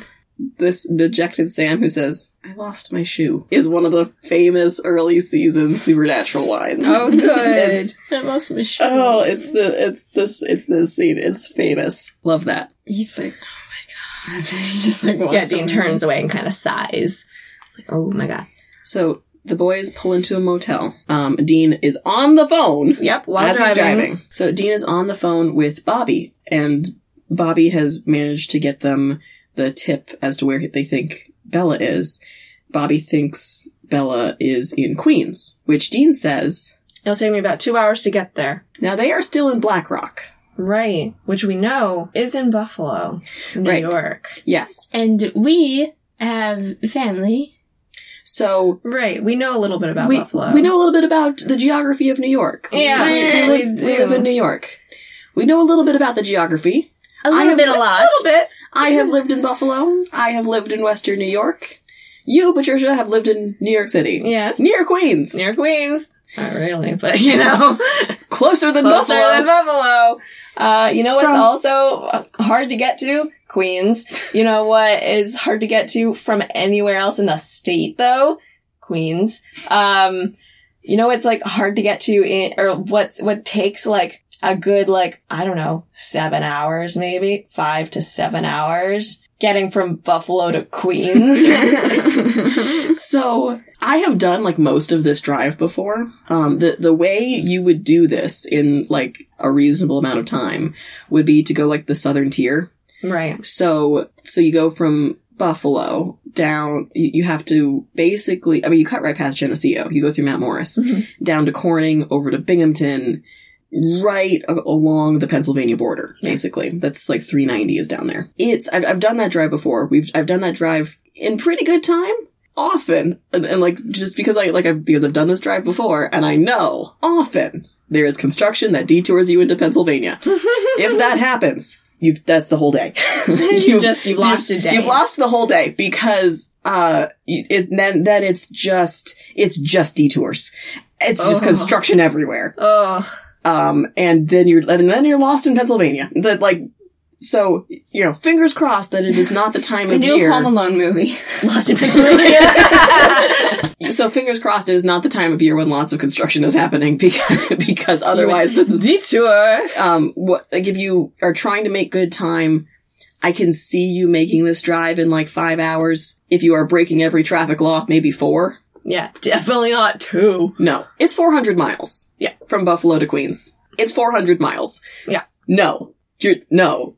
He's like, You're not doing that. It'll take me about 2 hours tops. And it's because it's not like a straight line. No. You have to go. He just draws a line from. I'm going to fly there. If In you my car. flew there on an airplane, it might be about 2 hours. He's like, I'm gonna fly in my car. Yeah, we know that Dean doesn't fly. No. So, that's not how that happens. But, Sam's like, okay, so what are we doing then? And, Dean's like, you, my brother, are staying here because I don't want your bad luck getting us killed. And they roll past the RV. So, does the RV know what their car looks like? Does the RV know, or you mean the people in the RV? Does Kubrick know what their car looks like? know what their car looks like? Probably. I imagine Gordon would have told him, "Hey, look out for Sam's brother Dean has a 67 Chevy Impala, shiny black. Yeah. Hard to miss." So Dean puts Sam in a motel room. He puts him in a chair. He says, I want you to sit here. Don't move. Don't do anything. He tells him not even to scratch his nose. Don't even breathe. And, like, with Dean's idea that this drive is going to take 2 hours, he's going to drive 2 hours to Queens, do whatever he needs to do with Bella, and then drive 2 hours back. So he's going to be gone for, like, 5 hours at the most. Right? He wants Sam to sit there and don't touch anything for 5 hours. For 3 days? Knowing what we know about the actual drive from Buffalo to New York. Yeah, that would take, like, a lot longer, and Sam would be alone for a lot longer. I mean, that drive takes at least 4 hours. Yeah. Sam's going to be alone for 9, at least. Yeah, at least 9 hours. That's a long time. To just sit. Yeah. don't touch anything, don't breathe. Like, just don't move. As Dean, like, leaves, he shuts the door, Sam, like, scratches his nose. Yeah, he's like, and then scrunching his nose, and he's like, I gotta do it now, I gotta scratch my nose. Because he said something, like, now my nose itches. And then he's, like, just sitting there, like, pouting. So they tell us that we are in Queens. Yes, our next scene is in Queens. They tell us, we get this shot of a city skyline. There is a bridge. Somewhere. It's one of the New York bridges. One of those. Maybe. Well, because, they're telling us it's Queens. They're telling us it's so Queens. it's gonna be and it's a skyline view of New York City. It's one of the bridges in New York. But then what are the bridges in New York, Patricia? there are 5 of them. Are there? There are 5 big ones. So Bella is in an apartment in Queens. It's a pretty fancy apartment. Yeah. Based on apartments you have experience with in New York, Patricia. Yeah. Is this a large and fancy apartment? This is a very expensive apartment that she has. And she's on the phone, and we hear she has this British accent. Unclear whether the actor has that accent, or has a different version of that accent because she grew up in America, but then went to England when she was like 13 and then stayed there through college. So I assume she can do a British accent. So she can, maybe she just like was around it enough that she like absorbed it and now is able to do one, but I don't know if that's what like she just thinks it, or like that she like does as her accent. Like this, I know that this is a really early acting role for her. Okay. She does a what kind of accent does she do on Walking Dead? Like a southern. She was on that for a while. Yeah. I think she the whole run? Still on it. Or I mean like when it was like, I think it's over. I think it's over too. Yeah. Oh, I thought it was still going. Well, there's also Fear the Walking Dead. There's a spin-off. Yeah. But I'm not sure if she's like how I think she was on until the end. She was like one of the people who didn't die. Wow. Yeah. Because so many people did. Yeah. Well, yes. It's a zombie show. No, but not even like because of zombies. No, but, no, it could because people are awful. Because people are awful. dysentery. Cholera. Yup, no. So she's in the middle of a conversation on the phone, and she's like, but because you shook on 1.5, she's like, well, maybe I should take it somewhere else. And she says, whoever this person is, Luke, like, don't threaten me. You don't scare me. Skywalker, is that it? Yeah, that's who she's talking to. Definitely. One handy. Yep. She says, like, see you at the airstrip in 1 hour, and hangs up. She watches Dean coming upstairs on some security camera monitors. She doesn't see it. We see it. Oh yeah, sorry. She's watching she looks up and we see Dean going up the stairs and the security cameras, and then she looks up and like misses it, or I don't think she saw him on the monitors. So like when she was moving around the apartment on the phone, she says hi to her cat who's sitting on the counter. And she goes over and, like, picks up the rabbit's foot with a set of tongs. Yeah. Right. And, like, shows it to her cat. And there's, like, a faint sound off screen. And, like, the cat, like, hisses. And that's when she looks up. And then looks at the camera. Doesn't see anything. There's, like a faint noise. And she goes for the gun. And goes to investigate. Yeah, so we see Dean go in. She grabs this gun from, like, a wine fridge storage cooler. I feel like that would make the gun cold, and then as soon as it came out of there, very slippery. Mm-hmm. Yeah, it would. If it's hot outside. Well, yeah, I mean, if it's any temperature, like, if it's, like, in a cool storage space, like, it'll be, like, a little bit, like, slippery when you go into room temp. Who knows, maybe it's a ruse, and the fridge is actually not cold. There was red wine in there. Yeah. What if it's just there was also white, There was also white wine, so I don't know. Does red wine not need to be refrigerated? Yeah, no. No, you drink it at room temperature. So, yeah, maybe it's just like... Which means it's yucky. So maybe it just means that it's like a fake fridge. It's not actually... But there was stuff in it. There was wine in it. No, I'm saying that it wasn't a... There's not, like, cool. actually wine in it. No, I'm saying that it's not cool. But you would need to refrigerate the white wine that was in there. Oh. You should. Does it get... Yeah, you're not supposed to put ice cubes in white wine. Yeah, You're not supposed to do that. You're not supposed to do that. Does it like hurt you? No, it just dilutes it. It waters it down, and also if you do that in like a restaurant, everyone's gonna be like, "What the fuck is wrong with you?" Then I will do that every time when I When you have wine. I have wine. Grandma used to do that. Yeah. She would drink what? Pinot Grigio. Pinot Grigio Yep, with ice. with a handful of ice in it. You know what? And she rocked that. That was like a specific thing, like a specific look, a specific like mood. It was like, why are you drinking wine? Just have some water at that point. So yeah, she gets her gun, walks down the hall, and we see an alarm system near the door saying like error, and it's beeping. The door is open. Yeah, there is a sticky note on the alarm that says turn around. How long? Oh my god. This He was like, let me do this. Like, let me write this down and put this up there for there her. was not enough time. No, he had to do it ahead of time. He Yeah. knew he was going to do this bit. Yeah. This is for the bit. He planned it for the bit. He's like I'm the only other person here. I'm the only one who thinks this is funny. Yep. turn around. Oh, He doesn't get there in time though when she turns around and he's not there. And she's like, oh, what? Dean is there with a gun aimed at her.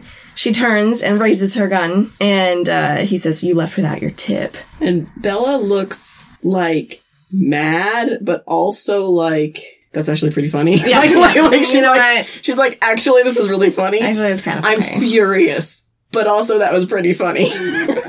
Sam is in the motel room, and the AC starts making noises, starts smoking, and then we see fire.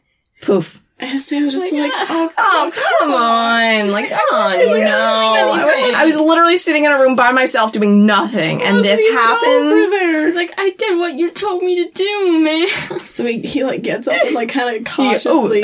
He grabs a blanket and pats down like 5 times on this on the AC, like trying to get the fire down. If the fire's in there, that's not. You're not gonna pat it down by patting on the outside of. But okay. It's so silly. And then he's trying to pat this fire down, and then his arm catches on fire. And to try to put that out, he tries to He pat it. uses the curtains right at this window, like to like try to pat his arm down. And as he's doing that, he like pulls on the curtains and wads them up and pats and pulls the curtains off the rod and falls down backwards, knocking himself out on the floor. Standing in front of him at the window that he just took all these curtains down from is Kubrick and Creedy. They're just standing outside on the sidewalk, and they watch the curtains pull away, and there's Sam knocked out on the floor, and they're both just like, wow. Wow. And Kubrick looks up and smiles. Back in Bella's apartment, Bella and Dean are in a standoff. They've got their guns pointed at each other, and they're having like a little banter. Oh, you're gonna give it back. No, I'm not. Yes, will. Well, yeah, we'll see. No, you will. No, you. you. About that. No, you. He says, like, it's cursed. Like, she says, like, that you'd be surprised what some people would pay for something like this. It's a lucrative market out there. A lot to be made. You hunters with amulets and talismans. She's like, that you use to stop the big bad monsters. And Dean's like, so you know the truth, like, about what's going on out there. And this is what you decide to do with it. You become a thief. And she's like, I procure unique items for a select clientele. And he's like, a thief. Yeah, That's what I just said. Yes. She says, no, a great thief. Back at the motel, Sam is being duct taped to a chair and, kind of comes to. Creedy is amazed that they didn't have to touch him at all. Yeah. You just went all spastic and knocked yourself out. And Sam's like, who are you? What do you want? And Kubrick snaps and points in Sam's face and stares at him for a second. And he's like, I used to think your friend Gordon sent me. And when he says that line, I'm like, he did send. Yeah. He did send you. What do you think? And Sam's like, oh, Gordon, come on. This is what's... Okay, yep, that caught up to us. Kubrick says that Gordon asked him to track him down and put a bullet in his brain. And Sam's like, that sounds like Gordon. And Kubrick says, but I'm on a mission from God, and smacks Sam across the face. Great. Like, you're in the loop and you're crazy. Think about the hunting lifestyle and the type of personality that attracts, right? People who like guns. People who want to are fight evil but don't know what don't have a good grasp of what evil means. people who are already sort of predisposed to that sort of secretive anti-government prepper lifestyle. This gives them direction. Like, I mean, this guy's got like an RV full of guns. Like like it's like that type of person anyway, predisposed to the hunter lifestyle. Just, you know, toss in like he is a holy warrior idea. Yeah. Like he's like, I'm on a mission from God whenever I'm killing monsters. Not uncommon type of stance for a hunter to take. Hunters as a group are not the most stable people. Yeah. In Bella's apartment, they're still at a standoff, but they're no longer like arms fully extended with their guns. Their arms are a little bit more relaxed because, you know, holding your arm out for a little while. It's guns are kind of heavy, and it's your arm gets tired really quickly when you hold it out holding something kind of heavy. So both of them have kind of bent elbows and are much more like we're still at a standoff, but our arms are tired. It's like when you have to end up holding your arm up with your other hand when you're raise your hand in class. And you're like, wow, my arm hurts from holding it up for so long. I've got it. And you're like, pick me. And like, keep your hands up. Yeah, it's like, I don't want to. Dean says that Sam touched the foe. His luck went from, and she's like, I know how it works. Like, his luck went from like good to bad.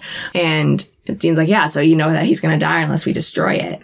And she makes this kind of sad face, and she's like, oh, well, yeah, you can have the foot for $1.5 million. He asks how she even found it, and she looks over at, like, a plaque with pentagram and pentagons, pentecostals, symbols and stuff on it. It's a Ouija board. Yeah. The Luigi board? It's just like it's not a rectangle one, it's a square one. Yeah. But it is a Ouija board. It does say yes and no, or... Yeah. And right in front of it, there is a planchette. Oh, that's funny. So, yeah. She's like... I've been contacting spirits. Yeah, she says, I just asked the ghosts of the people it killed, and they were very tuned into its location. But, like, why would they give you the information? Revenge and, like, avenge me, stop this from killing more people, or this is the thing that got me, you destroy it, or... So she probably didn't tell them that she's just gonna sell it? Oh, probably not. Probably not, but also, like, talking to ghosts, I mean, there's... you know, a degree of, you know, how lucid they are when they're stuck in the veil like that. The longer they stay there, the kind of crazier they get. So, and, like, the less, like, human they get. Yeah. Dean's like, oh, so you're only out for you. Like, it's all about number one. And she's like, being a hunter is so much more noble. A bunch of obsessed, like, revenge-driven sociopaths trying to save a world that can't be saved. Bella says, like, we're all going to hell, Dean. Might as well enjoy the ride. He says that he actually agrees with her there. Anywho, this has been charming. Anywho, this has been charming, but look at the time. Oh, and this, and holds up the rabbit's foot. Looks like you're not the only one with sticky fingers. If it's any consolation, I think you're a truly awful person. She shoots at him down the hall and misses every shot, and it ricochets around the room. Dean runs out. And there's a faint, like, as he disappears out the door, there's a faint, see ya! See ya! Back in the motel, Sam is sort of roused. He's now got a bruised and bloody face. Creedy splashes water on his face to wake him. I thought it was holy water. I thought they were trying to, like, be like, are you a demon? Are you a demon? I mean, that would have been smart. It would have been, but they did not do that. I was just to wake him up. I really thought they were going for the, like, are you a demon? He's like, why? No, that's not. That's not working. Kubrick is like, so you were part of that demon plan to open the gate? And Sam's like, we tried to stop it. And Kubrick's like, it's a lot of lies. Lies. And he's like, you were in on it. You know what their next move is, too. And Sam's like, no, I don't. He goes, you're wrong about all of this. Kubrick is like, where are they going to hit next? And backhands Sam across the face. He says that Gordon told him about Sam. He says that, he's like, about your powers. You're some kind of weirdo psychic freak. And he's like, no, not anymore. No powers, no visions, nothing. I'm all good. Like, there's nothing going on anymore. I've been clean. Yup. And Kubrick says, lies! And punches Sam. He goes, no more lies! Because there's an army of demons out there pushing at the world already on the brink. He says, this is endgame shit. He's like, maybe you can understand why we can't take chances. He pulls out a gun And Sam like, whoa, hold on a minute. And Creedy tries to stop him, like this has gone. He's like, whoa, dude, we're just normal, like, cartoon bad guys. We don't usually kill. We don't take out guns. It's like, hey man, like Kubrick, no. And Kubrick spins up. She's like, no, you saw what happened. He's like, ask yourself, why are we here? Yeah, because you saw it picked on the web, because we chose this motel. So Kubrick says, it's God, Creedy. He led us here to do his work. This is destiny. And he aims the gun at Sam's head. And then we hear Dean's voice from off screen. He's like, nope, no destiny, just a rabbit's foot. And we have like a sort of like tense moment where Kubrick's telling Dean to put the gun down. And Dean is just being like a little shit. He's like, oh, you mean this? This right here? He like puts it down. Puts the gun down on like, yeah. And he's like, oh, but you see, there's something about me that you don't know. And he picks up a pen from the side table. Kubrick is like, what? And he's like, it's my lucky day. He was working on that line the entire drive back. The whole way there. So Dean tosses the pen into Kubrick's gun and it stays there. Like, it sticks right in the bullet hole. The bullet hole? What's it called? The barrel? The barrel! I'm like, I don't know what it's called. I mean, I understood what you were talking about. No, It sticks right in the barrel. And Dean is like, oh my god, did you see that shot? And Creedy runs to punch Dean and misses, runs into the wall, and falls backwards. Knocking himself out on the floor. Yeah. Dean's like, I'm amazing. Oh. He grabs a remote off the side table, tosses it at Kubrick, it hits him in the forehead, knocking him out. And Dean's like, I'm Batman. So I was like, yeah, you're Batman. Dean, very pleased with himself. It's like, this is the best day ever. I had seen that clip before, and I was wondering when it was going to come up, and I was like, yeah! I was like, I remember this. That's cute. Jensen would go on to voice Batman in a... Yes! Oh, that's funny. Yeah, in a, one of the more recent specials, the Long Halloween, I think. Oh. Our next scene, we are at a graveyard at night. The boys are preparing a fire ritual to destroy the rabbit's foot. Sam sprinkles something from a jar onto some embers. He says, like, bone ash, cayenne pepper, that should do it. Dean is still doing... What are you making? Dean is still doing the scratchy lottery. He's just got a couple more minutes until they do Give this. me a sec. He puts them in his coat, which is draped over a tombstone. Okay. Yeah. His canvas jacket is draped there, and he sticks them in the pocket. I didn't even catch that. Mm-hmm. So I was wondering. I was like, oh, yeah. I was Yeah. So yeah, he walks over to his jacket, which is hanging on a stone, and sticks them in his pocket. And Dean pulls out the rabbit's foot. Says, say goodbye, Wesky Webbit. And then we hear a gun cock, and it's Bella, and she tells him to put the foot down. And Dean tries his speech. The foot is down. The foot is down. We just watched that movie yesterday. You did just watch. Oh, that's funny. Just watch Inside Out. Dean tries the same speech he used earlier on the thieves. Yeah. You're not going to shoot anybody. He's like, I can read people. I know how to read people. Okay, you're a thief. Fine. But you're not. Not a killer. She shoots Sam in the shoulder. He's like, oh my god! And turns around. He's like, son of a... She's like, back off, Tiger. You make one more move and I fire. He's like, the hell is wrong with you? Yeah. She's like, you've got the luck, but your brother, I can't miss him. And he's like, you can't just shoot people! She's like, relax, it's a shoulder hit. I can aim. And she's like, besides, who around here hasn't shot a few people? So she tells put the Dean foot on the ground now. So he's like, okay, fine. Like, bends down as if like he's gonna do it, but he's still got the luck. So he goes, think fast. And tosses it to her. She catches it. And whoosh. We hear the magic whooshing noise. It would have been really funny if he's like, take fast! And he throws it and it just like lands on the ground. Yeah. See, but this is the thing about this rabbit's foot, right? Yeah, he still is had it the wants to go to somebody else. Yeah, so your luck, part of it is the fact that you will lose it. And that it is a luck for some, not good or bad, but it is luck it is forced to become somebody else's luck. Mm-hmm. And using it in this way, like, yeah, she was going to catch it. Yeah. Mm-hmm. Like, it was a reflex thing for her to reach out and grab it. Just, bad luck. She's like, damn.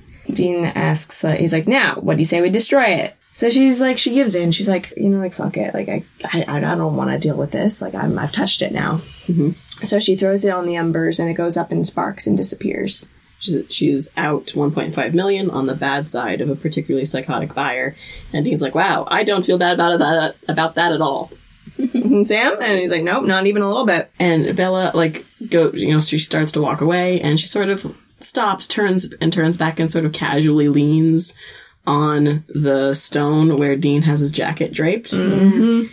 And you do see her fingers curl just a little bit, like where she is, like how she's leaning. Yeah. Like where he stuffed you do see her fingers curl just a touch. Okay. It's really cool. I don't know if it was intentional, but I was like, oh, hey, look, she could be pulling a sleight of hand there. Mm-hmm. Almost certainly not because of TV, but right. But it's making it look like it could have been a sleight of hand. When she turns back, she's like, you know what? Maybe next time I'll hang you out to dry. And Dean gets off a line. He's like, oh, don't go away, angry. Just go away. And she's, have a nice night, boys, and leaves. Later, as the boys are leaving the cemetery, Sam having been shot in the shoulder, but he's like, I guess he'll live. Yeah, right. He's fine, we think. So everything's back to normal, no good luck or bad luck. But then Dean's like, oh wait, the lottery tickets. And they're not there. And there was a car and we see like sort of zooming by away and the horn beeps. So we see in Belle's car, she's got the tickets as she's driving away and she's like laughing to herself. And we get a good, like, as Dean realizes what's happened, a good Son of a bitch! Our last scene is back in the prison phone room. Kubrick says that, he's like, you were right about everything. Sam Winchester is more than a monster. He's the adversary. He says this very intensely, and Gordon's like, and what was it that convinced you? Kubrick says, God led me to him, and his will is clear. And there's a long pause before Gordon's like, okay. That's great. He's like, yeah. Glad to have you on board, champ. I love the way that he's like, yeah, the long pause of, okay. Oh, wow. That's not what I was expecting. Okay. That's well, great. We can work with this. Yeah. He's like, first things first, we gotta get me out of here. He's like, because, like I told you before, Sam Winchester must die. Hangs up the phone. I'm like, you're just doing that to be dramatic at this point. And also, they're monitoring what you're saying. They're monitoring what you're saying. You can't just say someone's gonna die. You're gonna kill him. You can't say conspiracy to murder. You can't. JK though. JK, get back on the phone. JK. So, what do we think of the episode? I thought it was okay. You liked it. I liked the like slapstick comedy aspect of it. I think they did it pretty well. I think the what I liked was the idea that we are introduced to a cursed object for like the first time, I think.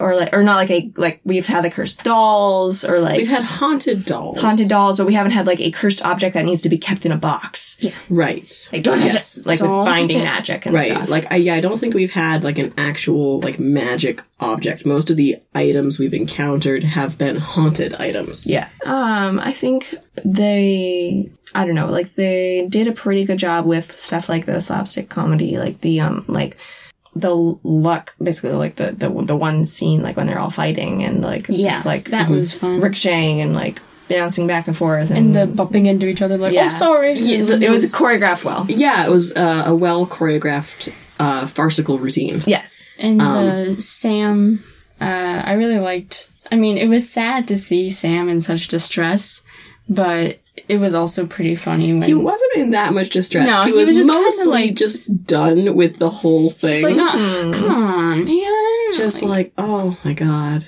again. Oh, it's again. Yeah, like... fucking shit. I don't know why, but my two favorite parts... I don't know, I really liked all of them. I really liked when he fell and skinned his knees. That was a good fall. Yeah, it was in the whoa!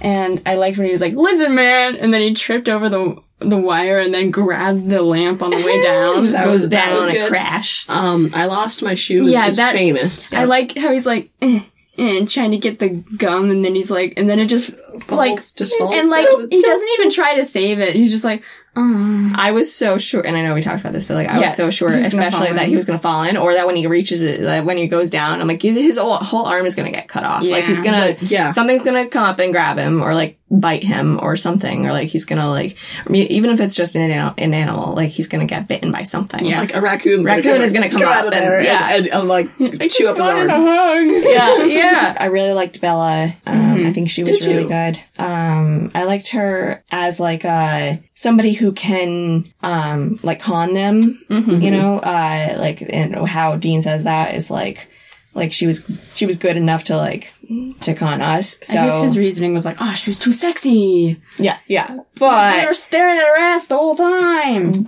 she was able to do that. Yeah. And I think that little switcheroo was cute. I didn't dislike this episode. I thought it had some good. There were some things that were good about it. Yeah.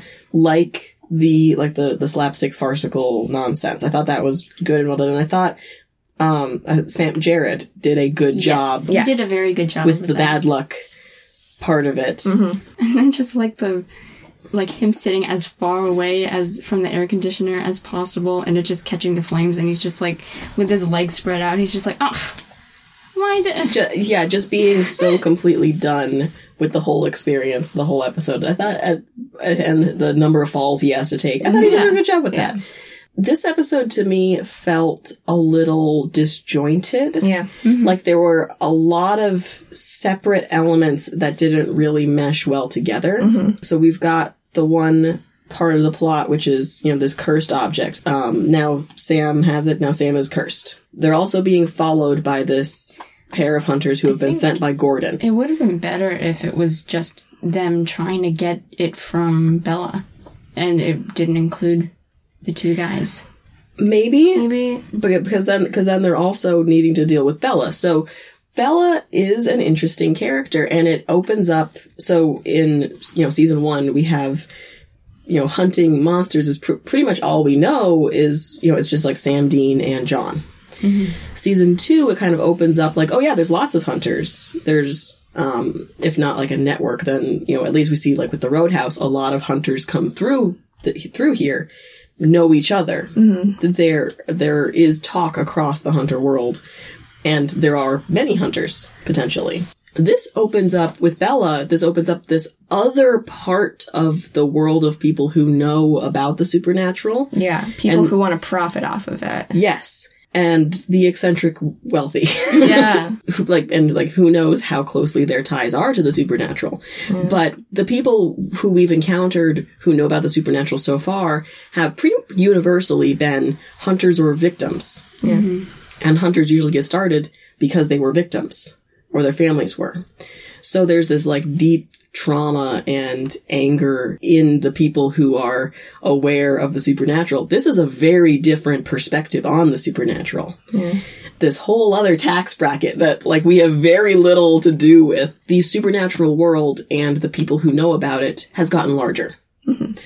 So that's interesting. Bella as a character is interesting too, because she's someone who is good enough at the con to take them unawares and get them.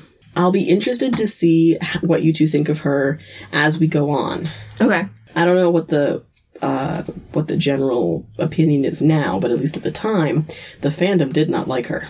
Ooh, okay. And I don't think the writers really did either. Aww. I don't think they do well by her. Aw, that sucks. We'll have to see how that goes as we go on. But, so we introduced a lot of these different elements, but I don't think... Yeah, like introducing Kubrick and Creedy as characters, introducing the fact that they are like tied to Gordon, right, and that Gordon sent them, and that Gordon is still out there. Gordon is still a threat, right?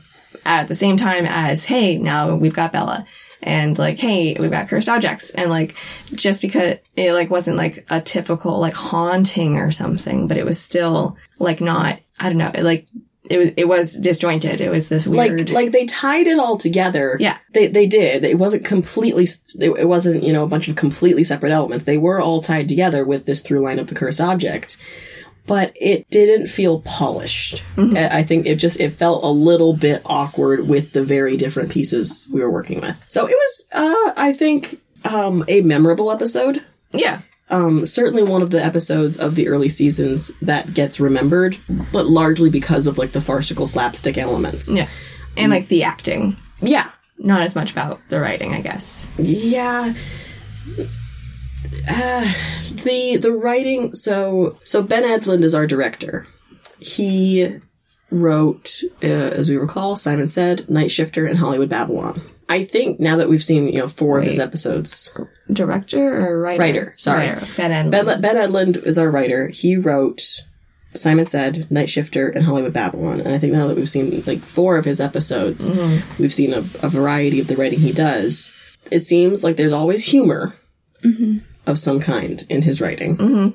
Hollywood Babylon being an extreme, Night Shifter being on the other end of the extreme. Yeah. But there's still humor in that. Yeah. And Simon Said there was definitely humor in that. It was a little bit more in the middle, though. Yeah, middle of the spectrum. Simon Said a little bit more on the intense side. I think Bad Day at Black Rock a little bit more on the humorous side. I think the humor sometimes works. I think it did not, like, just the episode as a whole, like Hollywood Babylon, did not land for me. Yeah. The writing of Kubrick and Creedy's relationship. Right? What are they? What was going on there? Who are they? And it felt like they were trying to do some kind of, like, buddy comedy that was happening there. Yeah. Which, I don't know if it worked, but it did lighten the intensity of Kubrick's religious fanaticism. Yeah. Which could have been a very scary thing. But it mostly just comes off as weird. Yeah. My favorite as, like, he's just kind of a weird guy. Yeah. My favorite thing about it was when Creedy came walking up with with the foil swan. Yeah. Yes, that was very cute. They've got a weird relationship. Yeah. And he was just talking, and he was just like holding it like a little baby.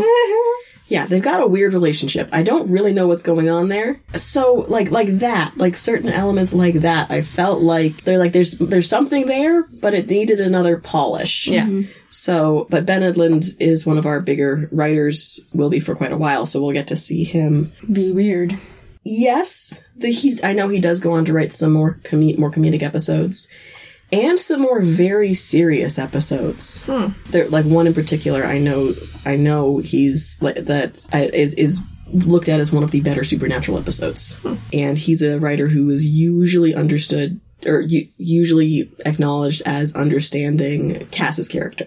Okay, better than many other writers. Okay, so we'll have to see on that. So is there anything else we want to say? Were we gonna do listener mailbag today? I think so. So, segment time. Listener mailbag segment. Time for a segment. We have some emails. We've gotten a couple emails. We got an email from Chris at one point. We got an email from Leah. We got an email from John. We also have an email about corrections. So perhaps we should address that first. Okay. So, corrections. Email from, what's his name, Jack? Jack. Our father. Jack the dad. Our dad wants us to know. The first correction he mentions in his email is he says, you recently talked about Dannemora, as in Clinton Correctional Facility. It is a regular state maximum security, not Supermax or federal. Okay, well, thank you for that. Thanks, Dan. Also, he wants us to know that a body shop is not a spa for cars. Yeah, no. Yeah. I still don't really know what it is, but he did not elaborate. And I didn't look it up. I did not either. I still am unclear. He just said it. That's not what that is. Thank you for the correction, Dad. Thank you. And thank you for your email. Thank you for your email, Dad. But in Leah's email, she asked us if we could reintroduce ourselves. So we introduce ourselves kind of at the beginning of every episode, just with our names. Yeah. But if you want to go first. Hi, I'm Margaret. I am the oldest of the siblings. I watched Supernatural when I was in high school, sort of, during its heyday, and was very into it when I was like the target age demographic, and then sort of fell off when I was in college, somewhere around season 10, 11, somewhere in there. And then had not watched it since until re-entered my mind in the fall of 2020. And it's just been quite the spiral from there. Patricia? Okay, I'm Patricia. I am the middle sibling. I have not seen the show before. This is my first time watching it. I am an artist. She's an artist. I do fiber art primarily, and I have 2 jobs. And I'm Bridget. I'm the youngest. I don't have a job. Because I'm a high schooler. Yeah. But there are high schoolers that have jobs. right, but your job is high school. Your job is school right My now. job is school right now. What are some things about me? Well, you've never seen Supernatural. Right? Yeah, I've never seen Supernatural, except for when I was little and I had to pee, and I'd walk by the TV and you'd pause it and be like, oh, no, this is scary. Too scary. Too scary. There's a mummy. There was one episode, I think there was a mummy. Quite possibly. Yeah. But just quick going back to Patricia, we were in high school at the same time. Yes. We are only 2 years apart. Bridget is 9 years younger than me-ish and 11 years younger than you-ish. That's math. Yeah. So Bridget is, 15 years removed from the original airing of Supernatural, but is now entering, like, the age, like, of the target demographic. Oh, you're an illustrator? Oh yeah, I do art. You also do art. I do art. Yeah. I do a lot of drawings. I sometimes do paintings. I haven't been doing a lot of painting recently. I hope that our reintroduction was helpful, Leah. Also, we asked a question recently. What is your ghost demon? Your demon entrance music. Mine was mine. It's not unusual. I think so. To be loved. Yours was yours was what's new? Whoa. Yeah. It would. I don't think I'd have a consistent one. I feel like it would just be change. whatever I'm feeling like at the moment. Yeah, same. So what was yours? Just do you remember what your entrance music I was? don't think I picked one. You gotta think about it. Okay. Leah's wrote in to tell us that hers is Taylor Swift's "Shake It Off," Which is hysterical. That's a good one. You're freaking out. You just hear shake it off, shake it off. Like, oh my god! Somebody help me! The ghost is here. John also wrote in to let us know what his entrance music is. He would go for "Good Thing" by Real Big Fish, going for the one hell of a butler kind of pun there. But if he was going, he also says if he was going for more of like a supervillain type thing With presentation. yes, My Evil Plan to Save the World by Five Iron Frenzy. Okay, I do not know those songs. I don't know them, but But I will look them up. Yeah. Good music references. Yes. We'll investigate. He also has an option for, like, in the style of the What's New Pussycat, Not Unusual. Thinks it'd be pretty meta to start Sympathy for the Devil by Rolling Stones and then switch it to the 8-bit version of The Battle with the Four Fiends from Final Fantasy IV. So, all good music choices. Yeah. Thank you for sharing, John. Thank you. We love hearing from you guys. Those were our emails. Yes, this has been Listener Mailbag segment. Segment over. Up next, we have Season 3, Episode 4, Sin City. Sam and Dean investigate a rash of violent deaths in Elizabethville, Ohio, a once sleepy town that has become a haven for gamblers and drinkers. So, join us next time for Season 3, Episode 4. Until then, I have been a host, Margaret. I've been host Patricia. And I've been another host, Bridget. And we'll see you next time. Bye. Bye.